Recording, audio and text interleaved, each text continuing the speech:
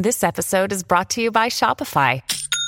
Forget the frustration of picking commerce platforms when you switch your business to Shopify, the global commerce platform that supercharges your selling wherever you sell. With Shopify, you'll harness the same intuitive features, trusted apps, and powerful analytics used by the world's leading brands. Sign up today for your $1 per month trial period at shopify.com/tech, all lowercase. That's shopify.com/tech. When you need mealtime inspiration, it's worth shopping Kroger, where you'll find over 30,000 mouth-watering choices that excite your inner foodie. And no matter what tasty choice you make, you'll enjoy our everyday low prices, plus extra ways to save, like digital coupons worth over $600 each week. You can also save up to $1 off per gallon at the pump with fuel points. More savings and more inspiring flavors make shopping Kroger worth it every time. Kroger, fresh for everyone. Fuel restrictions apply. In 2020, America is practically defined by political polarization. It's not just that Democrats think Republicans get policy wrong, or vice versa. Americans believe more and more that the opposing party is actually an existential danger to the country. This polarization has grown worse in recent years, but it was still prevalent in 2008 when a psychologist named Jonathan Haidt addressed it in a TED Talk called The Moral Roots of Liberals and Conservatives. What happens, he asked, when our political team loses? We try to explain why half of America voted for the other team. We think they must be blinded by religion or by simple stupidity.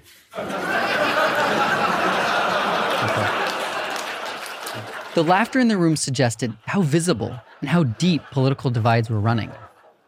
But Haidt had come to propose a solution. If you think that half of America votes Republican because they are blinded in this way, then my message to you is that you're trapped in a moral matrix, in a particular moral matrix. And by the matrix, I mean literally the matrix, like the movie The Matrix. But I'm here today to give you a choice. You can either take the blue pill and stick to your comforting delusions, or you can take the red pill, learn some moral psychology, and step outside the moral matrix. At the bottom of our political divisions, Haidt suggested, was a deep disagreement about morality. What we should value, what counts as right. We can start to overcome those divisions if we understand morality better. But where did Haidt go first for that understanding? Not to moral philosophy or religious teachings. He went to science. Welcome to Ministry of Ideas. I'm Zachary Davis. Today we're looking at scientists like Jonathan Haidt and their research in psychology, evolutionary biology, mathematics, and more to ask what science can tell us about morality.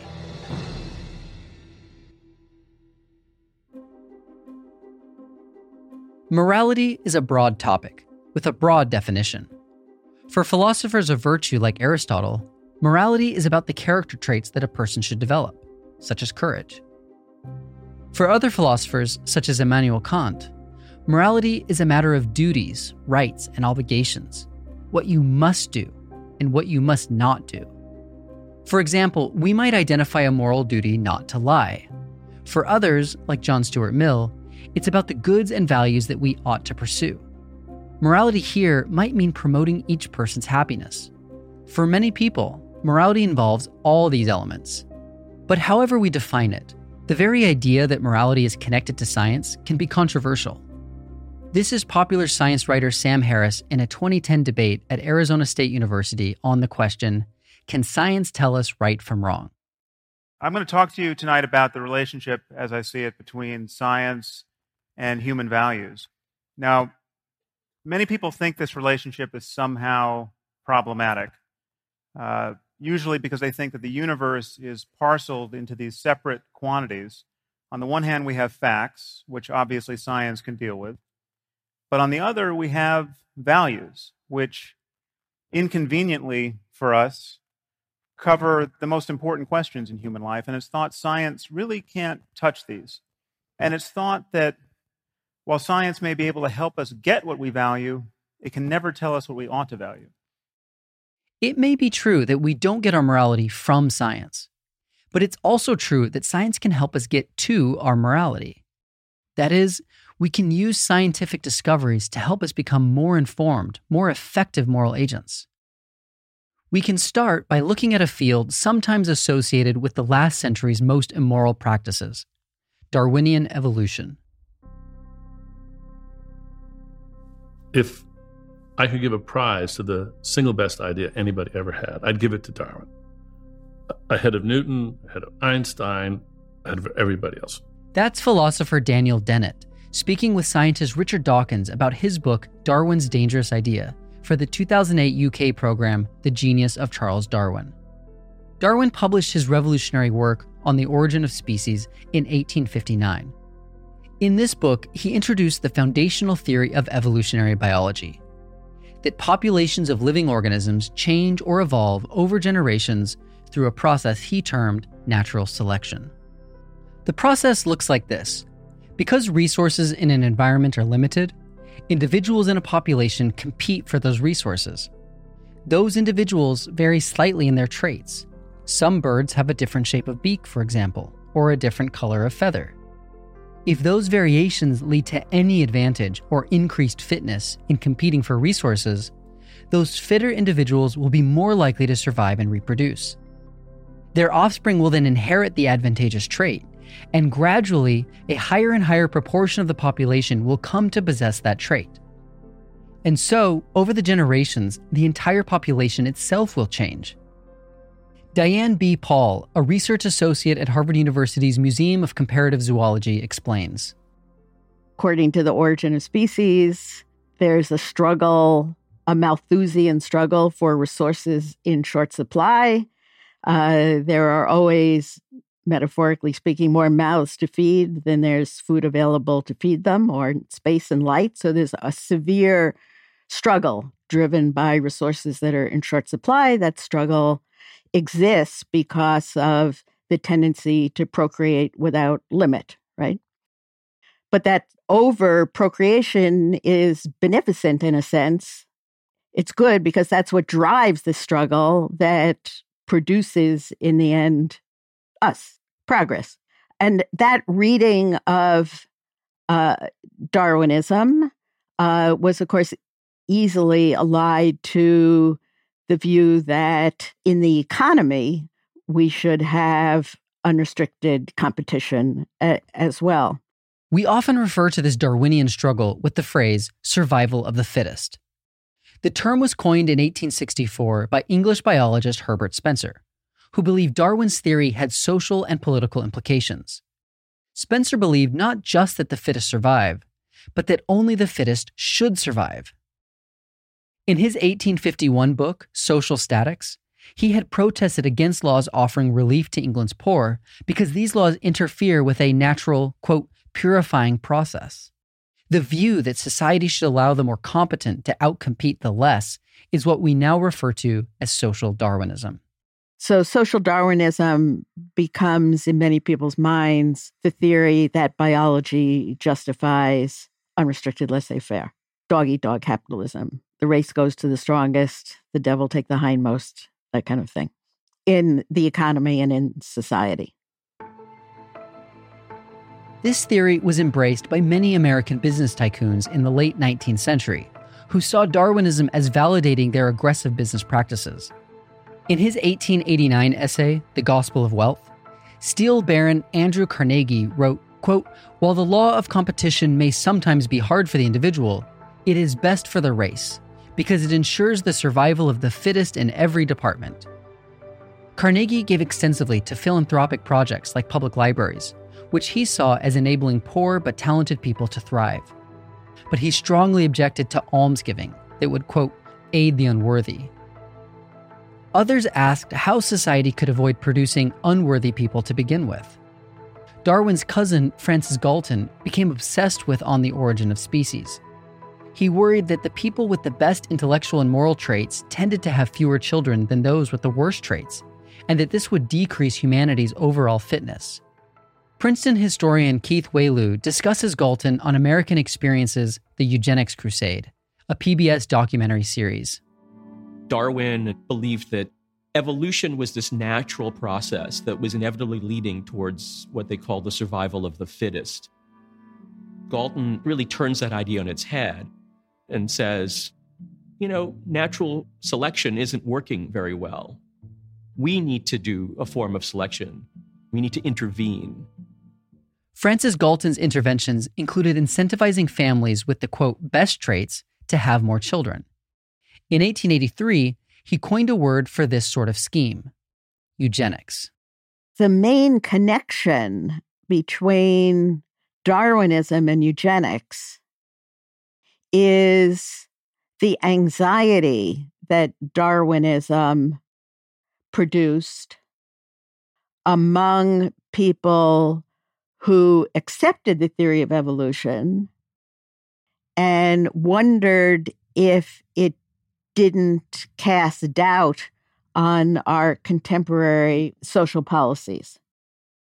So, if progress depended on this struggle for existence in which the fittest survived and reproduced, what if we were interfering with the process of selection, keeping the unfit alive? At the turn of the 20th century, this anxiety about an unfit population led many people to embrace eugenics. By 1940, 30 American states had passed sterilization laws. A similar racialized anxiety fueled support for the 1924 Immigration Restriction Act.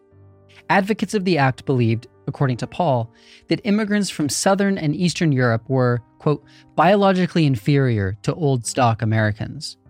But eugenics had its broadest and harshest reach in Germany. Within a year of publication, Origin was translated in Germany, where it was read enthusiastically. Even World War I was viewed as a natural mechanism for promoting survival of the fittest. American evolutionist Vernon Kellogg, observing the German army, wrote that, quote, natural selection based on violent and competitive struggle is the gospel of the German intellectuals. This gospel was also promoted by Germany's Society for Racial Hygiene, which promoted strong eugenics measures like the 1933 Law for the Prevention of Genetically Diseased Offspring. This law was applied to 400,000 people. But eugenics in Nazi Germany went beyond sterilization. Besides killing 6 million Jewish civilians, German officers murdered up to 200,000 people who were mentally disabled, physically disabled, or considered otherwise unfit. Diane Paul notes that the Germans' programs were often justified with Darwinian rhetoric. The Holocaust could be seen as the most brutal application of survival of the fittest. Thomas H. Huxley may have anticipated these future uses of Darwinism when he argued against social Darwinist ideas in 1893. Huxley was called Darwin's bulldog for his strong defense of Darwin's theory of evolution. But he strongly argued against the idea that evolution was naturally ethical. T.H. Huxley wrote a famous essay called Evolution and Ethics, where he argues against what's later called evolutionary ethics. And he says, morality is, in fact, at war with human nature. Human nature needs to be suppressed. He writes, let us understand once for all that the ethical progress of society depends not on imitating the cosmic process, still less in running away from it, but in combating it. Man evolved successfully, Huxley said, through, quote, those qualities which he shares with the ape and the tiger. But civilized man brands all these ape and tiger promptings with the name of sins. For Huxley, ethics was opposed to evolution. We might still share Huxley's fears today. We might wonder if letting science influence our morality could open the door to insidious new forms of social Darwinism or even ethnic cleansing. But some contemporaries saw another, dramatically different ethical meaning in Darwin's work. There were also lots of people who read Darwinism as validating cooperation. And there were several ways that it could be so read. So there were theorists, like the most famous is probably Peter Kropotkin, the Russian geologist, naturalist, anarchist, who wrote a book called Mutual Aid.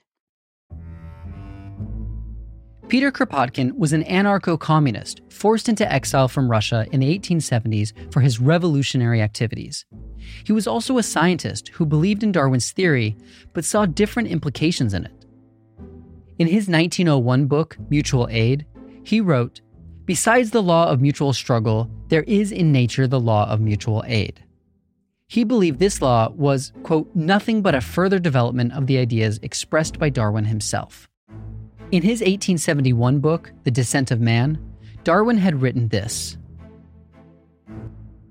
There can be no doubt that a tribe, including many members, who are always ready to give aid to each other and to sacrifice themselves for the common good, would be victorious over other tribes, and this would be natural selection.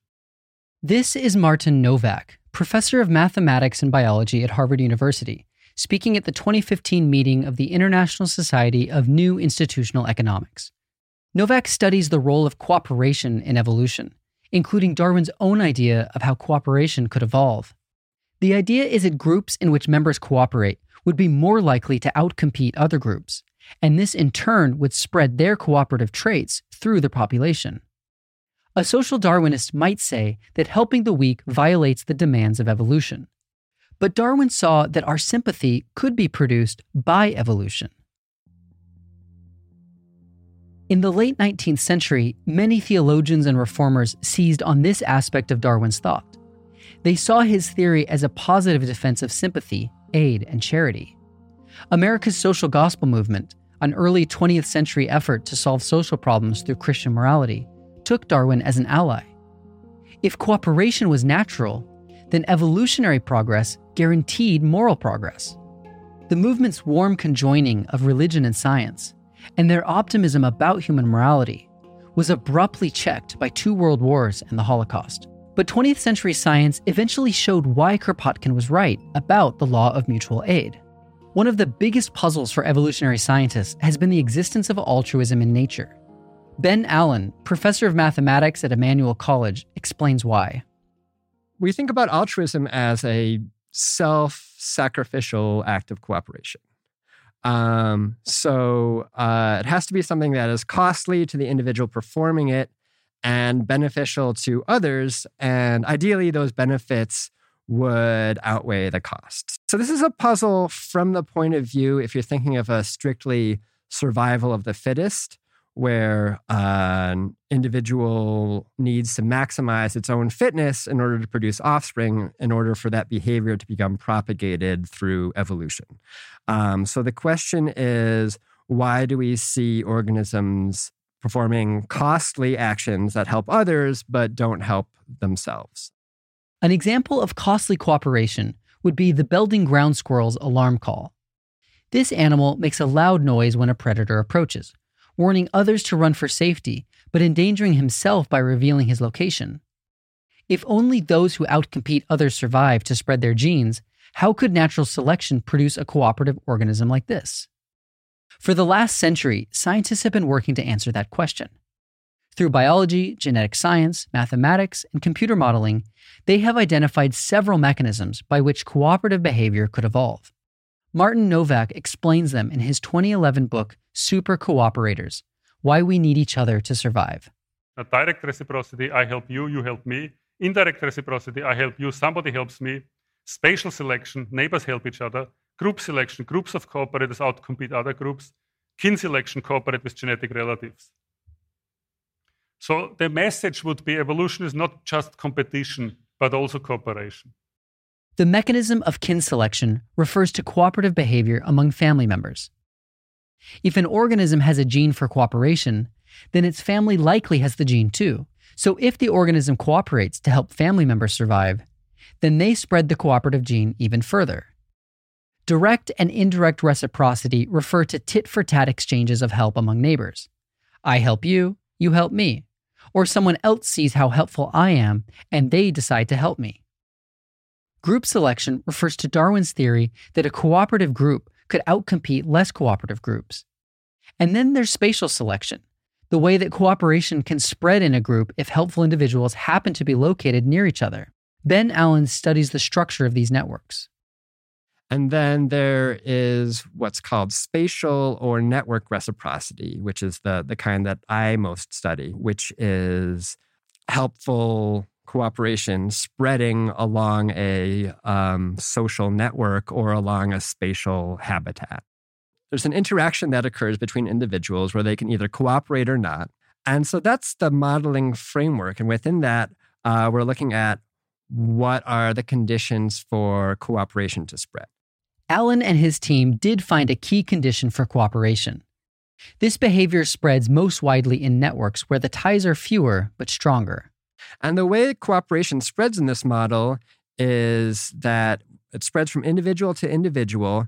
And with these relatively few connections, you get clusters of cooperators within the network that share their benefits. To put Alan's findings in context, imagine someone who has a small number of friends, but who invests heavily in all those relationships.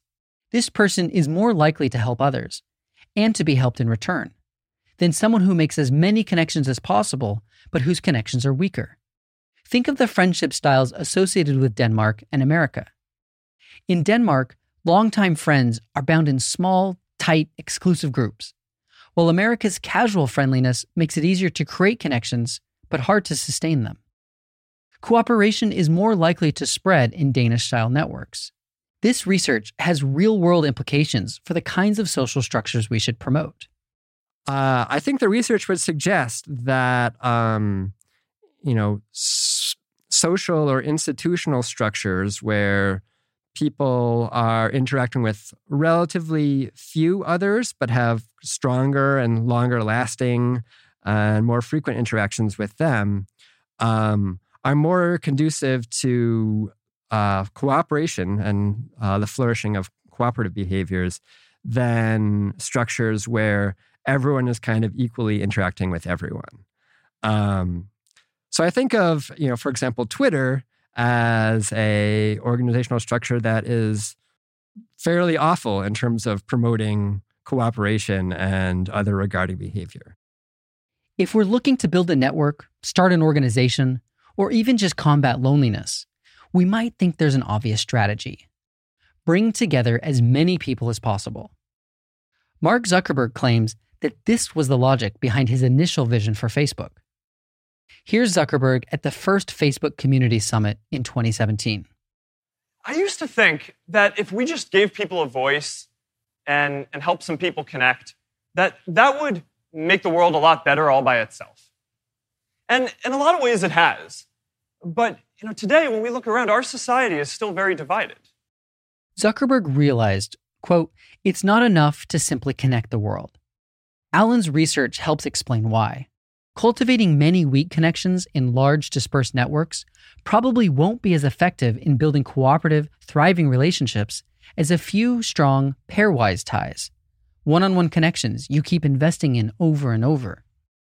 It could be family partnerships, it could be friendships, things that are repeated over time, and things where one allows oneself to influence and be influenced by those strong ties in your network, so that behaviors can spread, and hopefully the pro-social behaviors can spread. This account of how helping behaviors evolve might seem to solve the problem a little too well. It might not explain morality so much as explain it away. Cooperation spreads in a population because it's ultimately beneficial to everyone. Even if you pay a cost to help someone else, you gain even more later on when they help you in return. So anything that's a self-sacrificial behavior that benefits others. And that doesn't get at this question of what the true intrinsic motivation is. Are you doing it because you want to help others, or are you doing it because you're evolutionarily programmed to? It's an important question. Are our moral motivations a mask for strategic selfishness? Some people worry that finding an evolutionary origin for our morality ultimately debunks it. As Steven Pinker, cognitive psychologist at Harvard University and best-selling science writer, explains. There is a widespread fear that to explain the basis of morality is somehow to debunk it, to show that there is no substance, there's no content to morality, that it is just a quirk of our brains, like the fact that some odors are pleasant and others are repellent, is a quirk of the wiring of our brain. And the fear is that might be true of morality were we ever to explain moral sentiments in terms of ultimate evolutionary benefit. It's true that costly cooperation only evolves when it yields an even greater benefit. Even when an organism dies to help another, there's still a long-term benefit for someone, the organism's genes. It's hard to think of a clearer example of morality than one person willingly sacrificing themselves for another. We see this moral quality in the character Katniss Everdeen in the 2012 film The Hunger Games. When her sister Prim is called up to participate in the deadly games, Katniss offers to go in her place. Primrose Everdeen.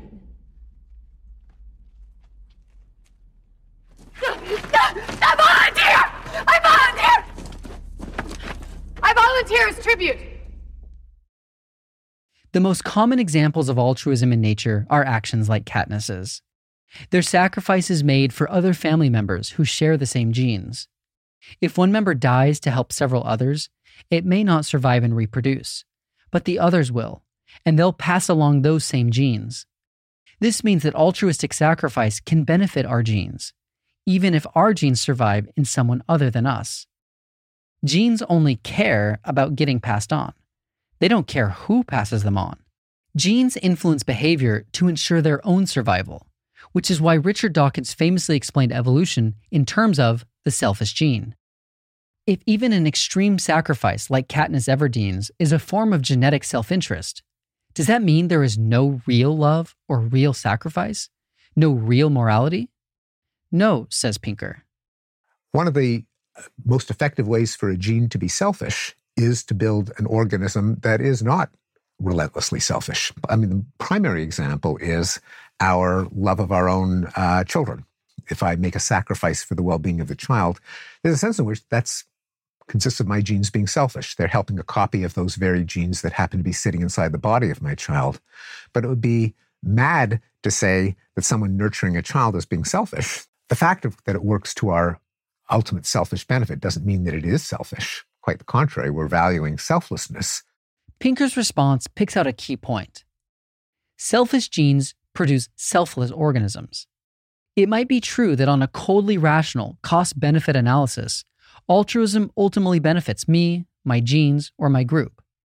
But that only explains why evolution selected for altruism. It doesn't explain why we select altruism when we freely choose our actions. That explanation lies with something else: emotion. We didn't just evolve moral ways of behaving. We evolved moral ways of feeling.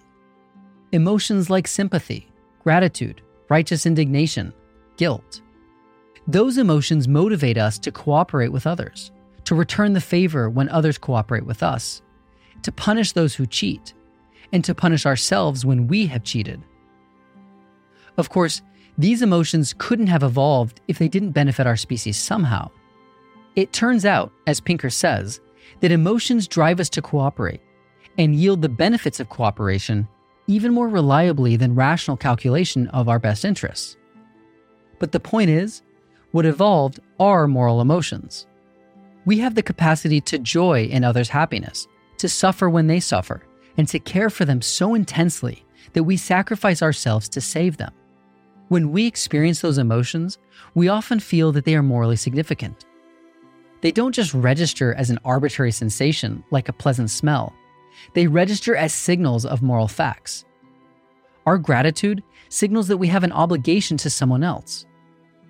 Our anger signals that injustice has been done. These emotions and facts often turn into reasons for action, moving us to repay the debt or amend the injustice. Our moral emotions become moral motivations. Evolution might explain how we are able to have moral motivations, but that doesn't mean we don't actually have them. We feel our sympathy, our gratitude, our compassion as authentic experiences, and those experiences can lead us to make real and extraordinary sacrifices for others.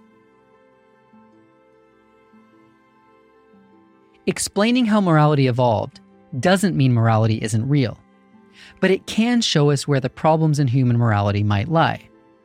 We'll pick up with those problems in Part 2, including the problem with sympathy itself.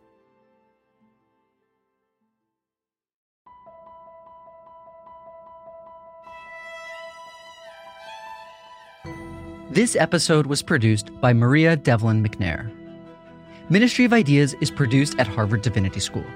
It is produced by Nick Anderson, Galen Beebe, me, Zachary Davis, Anita Dhanvantri, and Maria Devlin McNair. Sound design and music is by Steve LaRosa. If you enjoy this podcast, you can support us by sharing the show with your friends, subscribing, and reviewing us on Apple Podcasts. For more information, visit our website at ministryofideas.org. You can connect with us in a few different places. We're on Twitter, Facebook, and Instagram, where we're at Ministry of Ideas. Ministry of Ideas is a proud member of Hub and Spoke, a Boston-centric collective of smart, idea-driven podcasts. You can check out all of our shows at hubspokeaudio.org. I want to tell you about a great episode of the Hub and Spoke podcast, The Briny, called The White Whale. It's about two brothers, Michael and Kevin Gorman. Michael adored his bold and independent older brother, Kevin, who became a commercial fisherman. But over time, Kevin developed an addiction to heroin and died of an overdose. In response, Michael has written a series of plays connecting his brother's death to the story of Moby Dick. It's an emotionally powerful story that I highly recommend. I want to tell you about another fantastic new podcast called Becoming Human. Hosted by philosopher Samuel Longcar, it tells a completely new story about the nature and relationship between science and religion, and helps us understand our moment in time and why we need new thinking to overcome our current social challenges. Listen today wherever you get your podcasts. Hub and Spoke Audio Collective.